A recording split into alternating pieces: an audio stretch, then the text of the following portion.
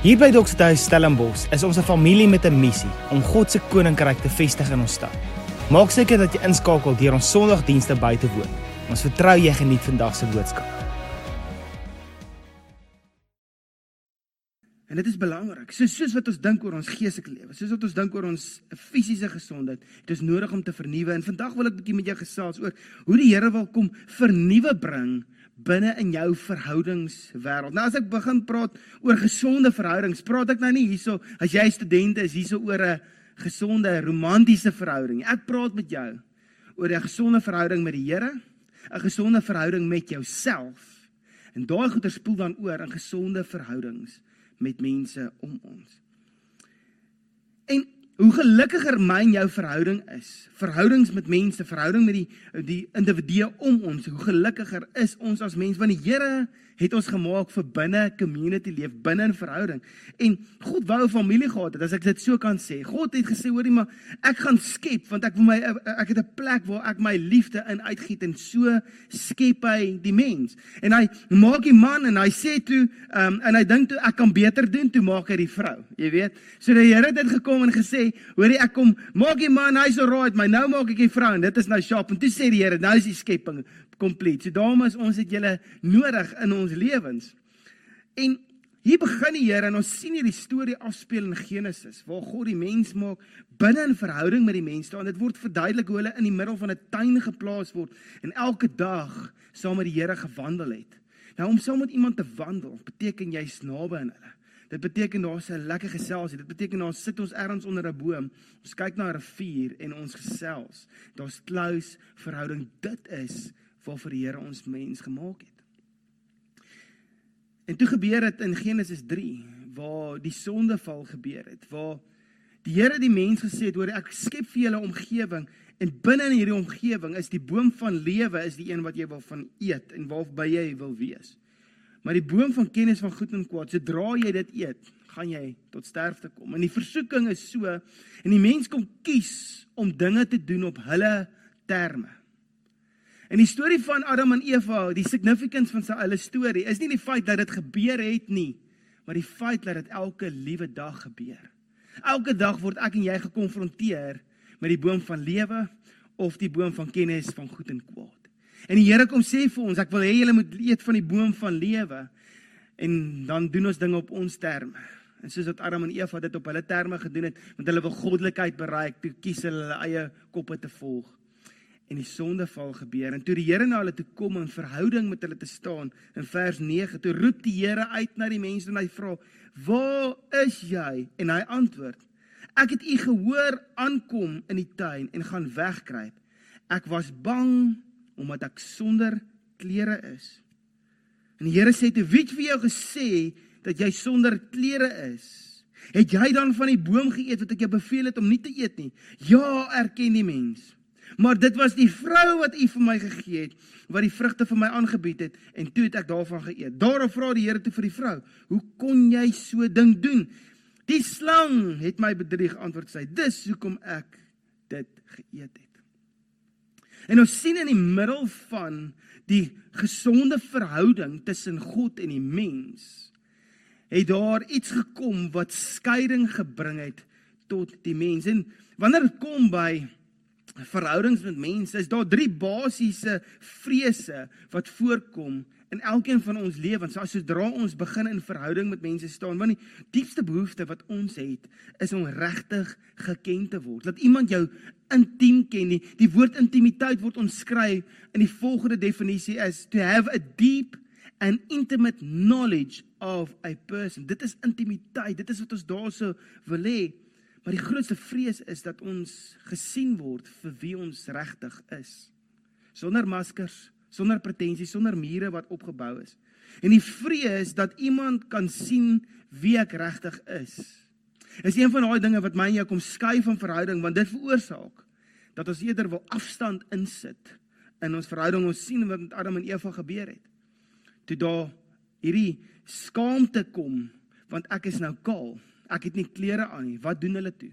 Hulle sit afstand tussen hulle en God in, want hulle is bang, en hulle gaan kruip weg op die einde van die dag, en dit sit hulle op 'n plek waar hulle buite verhouding met die Here staan, en dit gebeur so maklik, dat Ek is so bang dat wanneer mense my regtig sien vir wie ek is, dan gaan hulle nie hou van wat hulle sien nie. So ek is bang vir mense en ek gaan maar eerder sommer maar afstand tussen my en daai mense insit.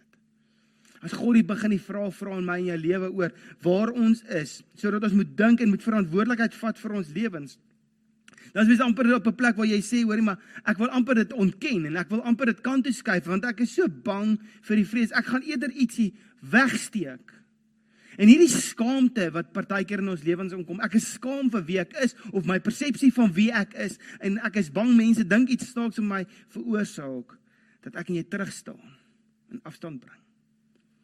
En daai skaamte veroorsaak dat ons verhoudingslewe met God, met onsself en die mense om ons ongesond is.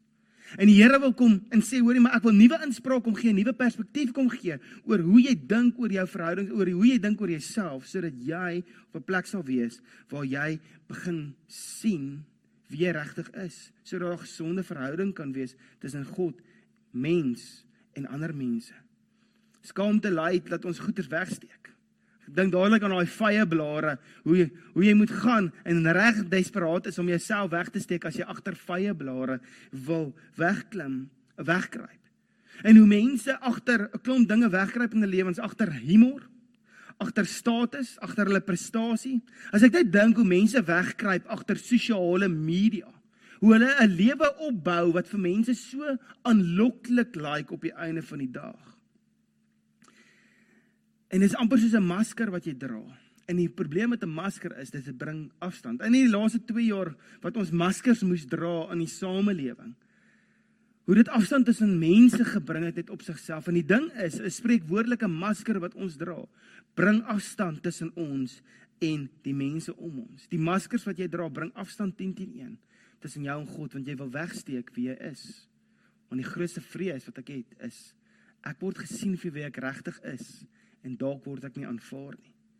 Nog 'n vrees wat daar is dat ek is bang ek word nie aanvaar deur mense nie. En omdat ek bang is ek word nie aanvaar nie, dan sal ek sommer blame shift. Ek sal vinger wys vir ander, en dit is wat so gebeur het met Adam. Hy vat nie sy verantwoordelikheid soos 'n man nie, hy blameer die vrou, en die vrou blameer die slang, en die slang blameer weer die duiwel en die grond, en whatever dit mag wees. En dit gebeur so maklik dat ons die skuld wat ons voel plaas op iets anders, op 'n situasie. Ja, maar as jy net weet waardeur ek gegaan het. En ewe skielik, en ek het al hierdie die laaste paar weke vir jou oor en oor gesê, ewe skielik raak my rede, my verskoning.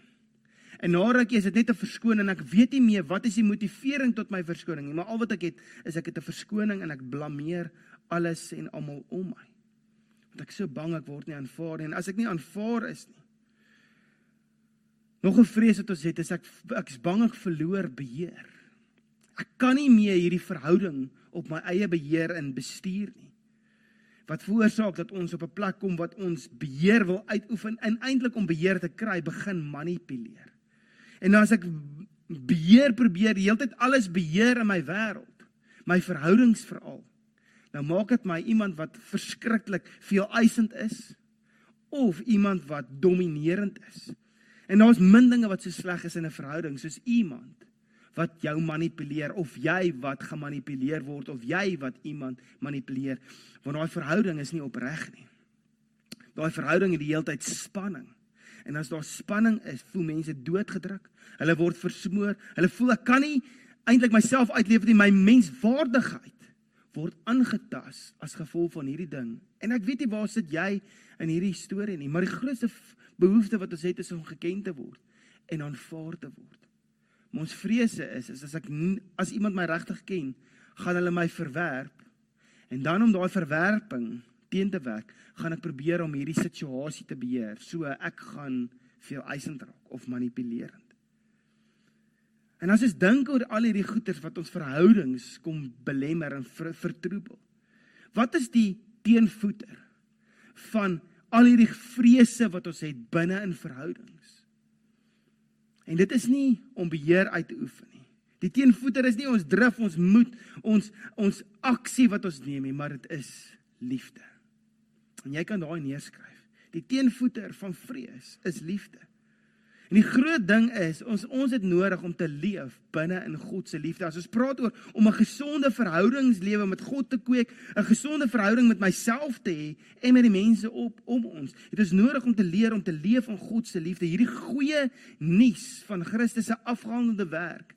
Wat kom sê, hoorie, dit is nie meer jy wat jouself kwalifiseer nie, maar dit is God wat jou kwalifiseer. En dan kyk ons oor die goeders rondom ons en dan dink ons, daai goeders definieer wie ons is. En wanneer ons terugkom na die goeie nuus en besef, hoorie, maar God kwalifiseer my. Dan is ons op daai plek waar daai liefde, sy liefde, my aktiveer om te lewe in liefde. En 1 Johannes 4 vers 18 in die boodskapvertaling omskryf dit wat ek nou van praat, van liefde, wat op die einde van die dag die teenvoeter is van ons vrees. Hy sê hierso, ware, egte liefde, volmaakte liefde verdryf eenvoudig alle vrees. En wanneer hy praat oor hierdie volmaakte liefde, praat hy eintlik, en hy's besig om te verwys na die Here toe, wat hierdie volmaakte liefde vir ons kom gee. En hy kom getuig dat hierdie volmaakte liefde verdryf alle vrees. As ek dink aan my verhouding met my vrou en in die dating scenes wat ek in was, jy weet, jy is man, ek girls, ek weet nie hoe voel jy nie, hoe het julle gevoel nie, maar ek dink dit is amper dieselfde, maar wanneer jy net date en uitgaan met iemand en is hierdie blind date op hierdie ding en jy leer mekaar ken, is daar soveel insecurity. Het ek nou mooi gepraat? Het ek nou mooi gedans? Het ek nou die regte ding gesê en gedoen? Ek wonder of sy my weer gaan vra vir 'n date. Ek wonder of sy my WhatsApp gaan antwoord. Al daai vrese en onsekerhede. Die dag toe ek met my vrou trou, dis dit asof daar 'n sekuriteit net inkom, dat ek net besef, hoorie, maak nie saak wat nie, ek is nou in hierdie huwelik. Maak nie saak wat ek verkeerd doen, wat sy verkeerd doen dalk nie. Maak nie saak wat ons reg doen en nie reg doen nie. Ons is in hierdie huwelik en daar's 'n veiligheid dat ek nie meer hoef te wees in hierdie onsekerheid van, is ek goed genoeg nie. My vrou het klaar gesê, ek is goed genoeg, dis hoekom sy met my getrou het. En dis binne daai, dit is 'n belewenis van die sekuriteit wat liefde vir ons bring, wat hy hierna toe verwys. Want hy sê, as iemand nog vrees in hom ronddra, is sy lewe nog nie heeltemal deurdrenk met die liefde van God nie. En hoekom nie? Want vrees is net heeltyd bekommerd oor die straf wat kan kom. Daai straf wat hy van praat, is hierdie, ek is bang vir die gevolge van my lewe, ek is bang vir die gevolge van, sê nou net iemand vind uit wie ek regtig is, sê nou net iemand weet wat ek in die donker doen, waar niemand by is nie. En hy kom sê, hoorie, as die liefde van God in jou is, verdryf dit eenvoudig alle vrees. En hy kom eintlik hierso vir ons 'n leidraad gee, om te sê, hoorie, as ek in die volheid van God se liefde leef, dan kan ek eerlik wees met die Here. Dan kan ek niks wegsteek nie. En wat vir my interessant is, hoe ons probeer om dinge vir die Here weg te steek, maar die Here weet al klaar eintlik waarmee ons besig is. En hoe daai natuurlike reaksie van ons mens eintlik ons in die verkeerde rigting vat. En hier's 'n uitnodiging wat net kom sê, ware liefde vat die vrees weg. En as jy begin sien en begin leer om in God se liefde te leef elke liewe dag, dan gaan jy nie probeer wegsteek vir die Here wie jy is nie. Dan gaan jy nie probeer om jouself om die bos te lei oor wie jy regtig is en waarmee jy struggle en waarmee jy suksesvol is nie. Want daar is liefde. In 1 Korintiërs 14 vers 1 in die Messiesvertaling sê dit so. Hy sê, go after a life of love, as if your life depended on it, because it does. En dit is so krities dat ek en jy hierdie ding verstaan, van ons liefde wat ons ontvang van God, maar dan ook hoe dit oorspoel na ons liefde vir onsself. Hy sê, go after a life of love for God, a life of love for yourself, accepting yourself because your life depends on it. Ek weet hoe dit voel, wanneer jy nie gelukkig is met jouself nie. Maar hoe ek op 'n plek gekom het waar ek begin sien het wie God my sien is, toe ek myself begin, eintlik my gedagtes kom vernuwe het, toegelaat het dat die waarheid van God in my kop inkom, dat ek myself anders te begin sien, want hoe ek sien en hoe ek dink, bepaal hoe ek leef. En wanneer ek gaan en ek verklaar en ek onthou en ek glo hoe lief God my het, en ek is besig om myself te vul met die waarheid van God, nie die leuns van ons wêreld nie, maar die waarheid wat die Here oor my lewe het. Die goeie nuus, dit is waar transformasie begin gebeur, in hoe ek myself lief het. En die oorsprong daarvan is oor God se uitspraak, en ek en jy het nodig om die transformasie te laat gebeur, is wanneer ek en jy verklaar, spreek en onthou om in te leef elke liewe dag in sy liefde. In Johannes 4 vers 16, net so 'n paar verse voor dit, sê hy, ons leef uit hierdie wete en is absoluut oortuig daarvan dat God ons liefhet. En God is die liefde self, en almal wat uit hierdie liefde leef, leef in 'n hegte verhouding met God en God met hulle. Onthou elke liewe dag hoe lief God jou het. En hier is die ding, hoe ek en jy weet God het ons lief. Is ek en jy is totaal aanvaarbaar vir hom. Dis vir my so mooi hoe die woord eintlik, en ons vergeet hierdie goeters. Ons lees partykeer sekere dele van die Bybel in isolasie, nie as 'n geheel nie. Waar hy net kom sê, hoor, ek is totaal aanvaarbaar deur hom. Die Jesus kom sê, ek het jou gekies, jy het my nie gekies nie. Voor die grondlegging van hierdie aarde het die Here al klare uitspraak gemaak en gesê, ek het 'n uitspraak oor die mensdom. Voor die grondlegging van hierdie aarde was die lam reeds geslag, sodat wat kan gebeur? Sodat die prys kan betaal word, sodat jy kan sien, jy is gekwalifiseer. Ek en jy het nie Jesus gekies nie, hy het ons eerste gekies. En die feit dat ons hom terugkies, is die reaksie op hierdie perfekte, kwalifiserende, afgehandelde werk van Jesus Christus. In Titus 3 vers 7 gaan dit verder, hy sê, as a result, God in his kindness has given us his approval, and we have become heirs who have the confidence that we have everlasting life. Kan jy sien, hoe die woord ons kom herinner, dat ek en jy is totaal en al aanvaar deur die Here. Hoekom? Vanuit sy liefde vir ons. His loving kindness has qualified us. En die effek daarvan op my en jou lewe is dat ons begin beleef, maar as ek totaal en al aanvaar is deur God, beteken dit dat hy my onvoorwaardelik lief het. Daar's 'n konstante liefde. Daar's nie 'n voorwaardelike liefde. As jy nou 'n klomp goedjies reg gedoen het, dan is jy nou reg en dan is daar liefde nie. Ons liefde, sy liefde vir ons is nie gebou op ons performance nie. Hy het ons nie lief omdat hy ons jammer gekry het nie. Hy het ons lief want ons is sy kinders.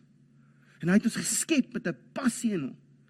En as ek en jy onvoorwaardelike liefde beleef en net toelaat dat daai waarheid in ons harte insak, dan leef ons in die volle liefde. En Jesaja 54 vers 10 kom sê die volgende oor ons lewe, duisende jare, wat daar al oor die mensdom hierdie volgende ding gespreek is, hoe die Here gesê het, berge kan pad gee, heuwels kan wankel, maar my liefde vir jou sal nooit verdwyn nie.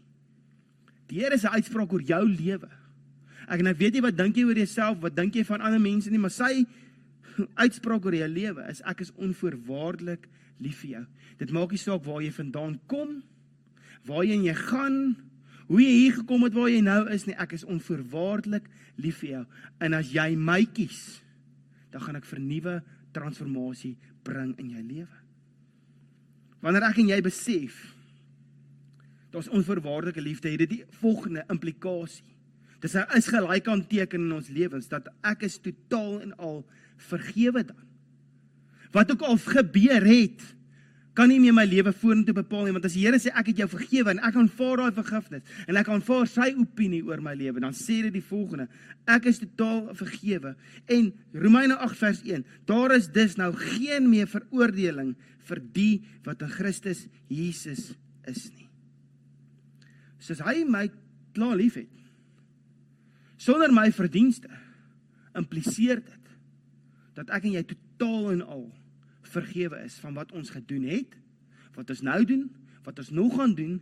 Daai goeders gaan nie bepaal hoe hy oor ons voel nie. Daai goeders kan 'n implikasie hê op jou kwaliteit van lewe hier en nou, maar dit gaan nie bepaal hoe God oor jou voel en sy uitspraak oor jou lewe en hoe hy vir jou ware lewe wil bring op die einde van die dag nie. In Hebreërs 10 vers 17 sê dieselfde, hy sê, en aan hulle sondes en hulle ongeregtighede sal ek nooit meer dink nie. Hy sien, God se liefde kom kwalifiseer ons heeltemal. Ons is aanvaarbaar, ons is onvoorwaardelik lief, en as gevolg van dit wat die Here kom doen het, beteken dit, ons is totaal en al vergewe, en my en jou lewe dra waarde in sy oë. Hoe sien jy jou eie lewe? Sien jy jouself as waardevol? Sien jy jouself as 'n bydraer? En as jy nie doen nie, het jy dalk nodig om te sê, Here, maar, okay, U moet my denke kom vernuwe, want ek glo U woord, die Bybel, dit wat in hierdie testament, Nuwe Testament staan, die uitgaande werk van Jesus Christus, 'n uitspraak oor my lewe, dat ek is waardevol in U oë. 1 Korintiërs 7:23 wat sê, ek is duur gekoop, met ander woorde. Hy wou sy lewe gee, hy wou die prys betaal vir jou, want daar is 'n absolute waarde op jou lewe. Miskien het jy nodig om dit na die Here toe te vat en te sê, Here, kom vernuwe my denke oor myself. Jy sien die mooi storie wat afspeel in ons wêreld en die vol sirkel waar die Here mee besig is. As hy wil die skuld, skaamte en seer in ons lewens kom aanspreek en oor ons lewens kom verklaar, jy's goed genoeg. Ek is lief vir jou. Jy's heeltemal vergewe. Ek het 'n uitspraak oor jou lewe. Ek is onvoorwaardelik lief vir jou. Jy het waarde in my oë. En wanneer ek en jy daai begrip, dan begin die prentjie vol raak waar ons dan op 'n plek is waar ons nou ons lewens kan offer vir ander in liefde. Dis die liefde van God wat ons deurdring. En Romeine 5:5 sê, die hoop beskaam ons nie onsself nie oor nie, omdat die liefde van God in ons harte uitgestort is deur die Heilige Gees wat aan ons gegee is. Op 'n ander stadium in een van die briewe van die apostels staan daar so, die liefde van Christus dring ons om by mense uit te kom, om die evangelie te versprei. In hierdie week in ons live groep kuier ons 'n bietjie oor gesonde patrone om 'n gesonde lewe te leef.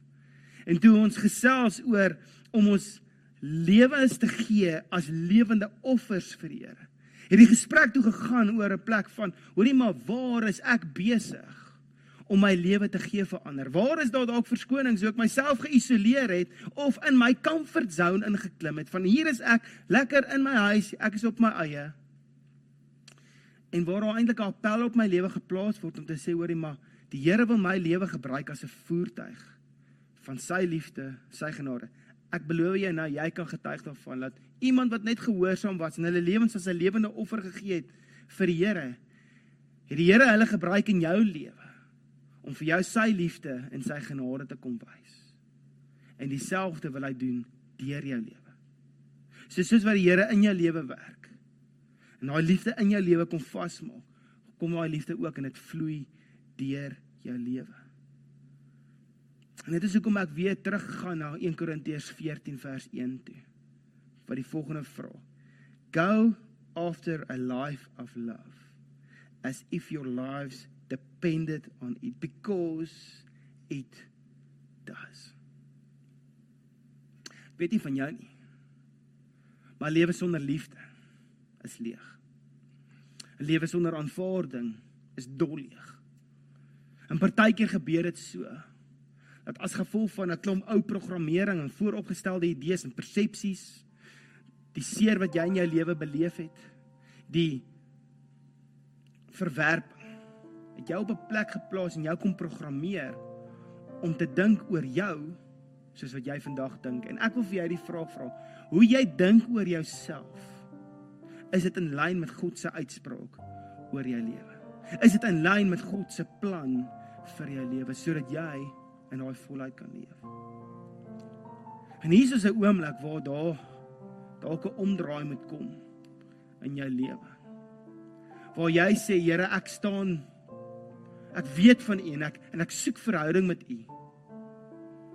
En miskien het jy nodig om op 'n plek te kom waar jy sê, Here, maar ek kom kies nou om U liefde vir my te aanvaar. Here, ek wil in verhouding met U staan. En hier is dalk 'n uitnodiging vir jou vandag. Is om te kom sê, ek hoor die Here is lief vir my. Waar jy vandag dalk die besluit wil maak vir die eerste keer, of dalk wil jy vandag die besluit maak om terug te keer na verhouding met die Here. Want daar het 'n skuld, skaamte en seer, daar het hierdie vooropgestelde idees, hierdie vye blare in jou lewe ingekom, waar jy jouself probeer toemaak, want jy kry skaam oor wie jy is in die Here, en jy verstaan vandag dat die Here 'n nuwe uitspraak oor jou lewe. Miskien het jy nodig om daai 180 grade draai te maak en om te draai. Jy's op die pad in daai rigting, maar die Here roep jou in hierdie rigting. Miskien is jou pad in 'n rigting met jou eie lewe oor hoe jy oor jouself dink. En die Here is besig om 'n bekering, 'n omdraai te roep in jou lewe. En ek wil jou nooi om 'n besluit vandag te maak. Om die Here te kies in jou lewe en sy liefde vir jou te aanvaar. Om jy die liefde wat die Here vir jou het, vir jouself te aanvaar, sodat dit oorspoel dat jy jouself ook aanvaar. En om te sien dan hoe die Here deur jou lewens sy liefde versprei in hierdie wêreld. En as dit jy is, wil ek vandag saam met jou bid. En ek wil jou begelei in 'n gebed wat net omskryf is as 'n nuwe lewe gebed. 'n Gebed wat jy saam met my bid vandag. Waar jy sê, Here, ek kom gee my hele lewe oor vir U. Jesus, my oomblik van oorgawe, my oomblik van bekering, my oomblik van herkalibrasie, myself weer herbelyn, om myself te sien soos wat U my sien. Om U te sien soos wat U is. En ek gaan hierdie gebed op hierdie skerm sit, sodat jy saam met my kan lees, en dit jou eie kan maak vandag. So kom ons bid saam, in hierdie oomblik van bekering. Here, ek besef nou, U is 'n werklikheid. Dankie dat ek U kan ervaar, en ek besef dat U my so waardevol ag, dat U U seun gegee het, om vir my te sterf. En ek besef vandag, dat ek my lewe op my eie probeer maak het. En ek besef, ek kan en ek wil nie meer dit op my eie doen nie. Here, ek glo nou dat Jesus Christus die eienaar van my lewe is. Ek aanvaar vandag die nuwe lewe wat Jesus vir my gebring het. En ek glo dat U my lewe my vergewe het. En dat U my genade alles tussen ons regstel. Daarom, Here, bely ek nou dat ek U kind is, soos U my beloof het. Ek behoort nou aan U en U behoort aan my. En ek verklaar dat ek van nou af afhanklik is van die Heilige Gees om my te lei. Baie dankie dat U my vir ewig lief het en dat ek vir ewig in U kan leef en 'n ewige lewe kan hê saam met U. Amen.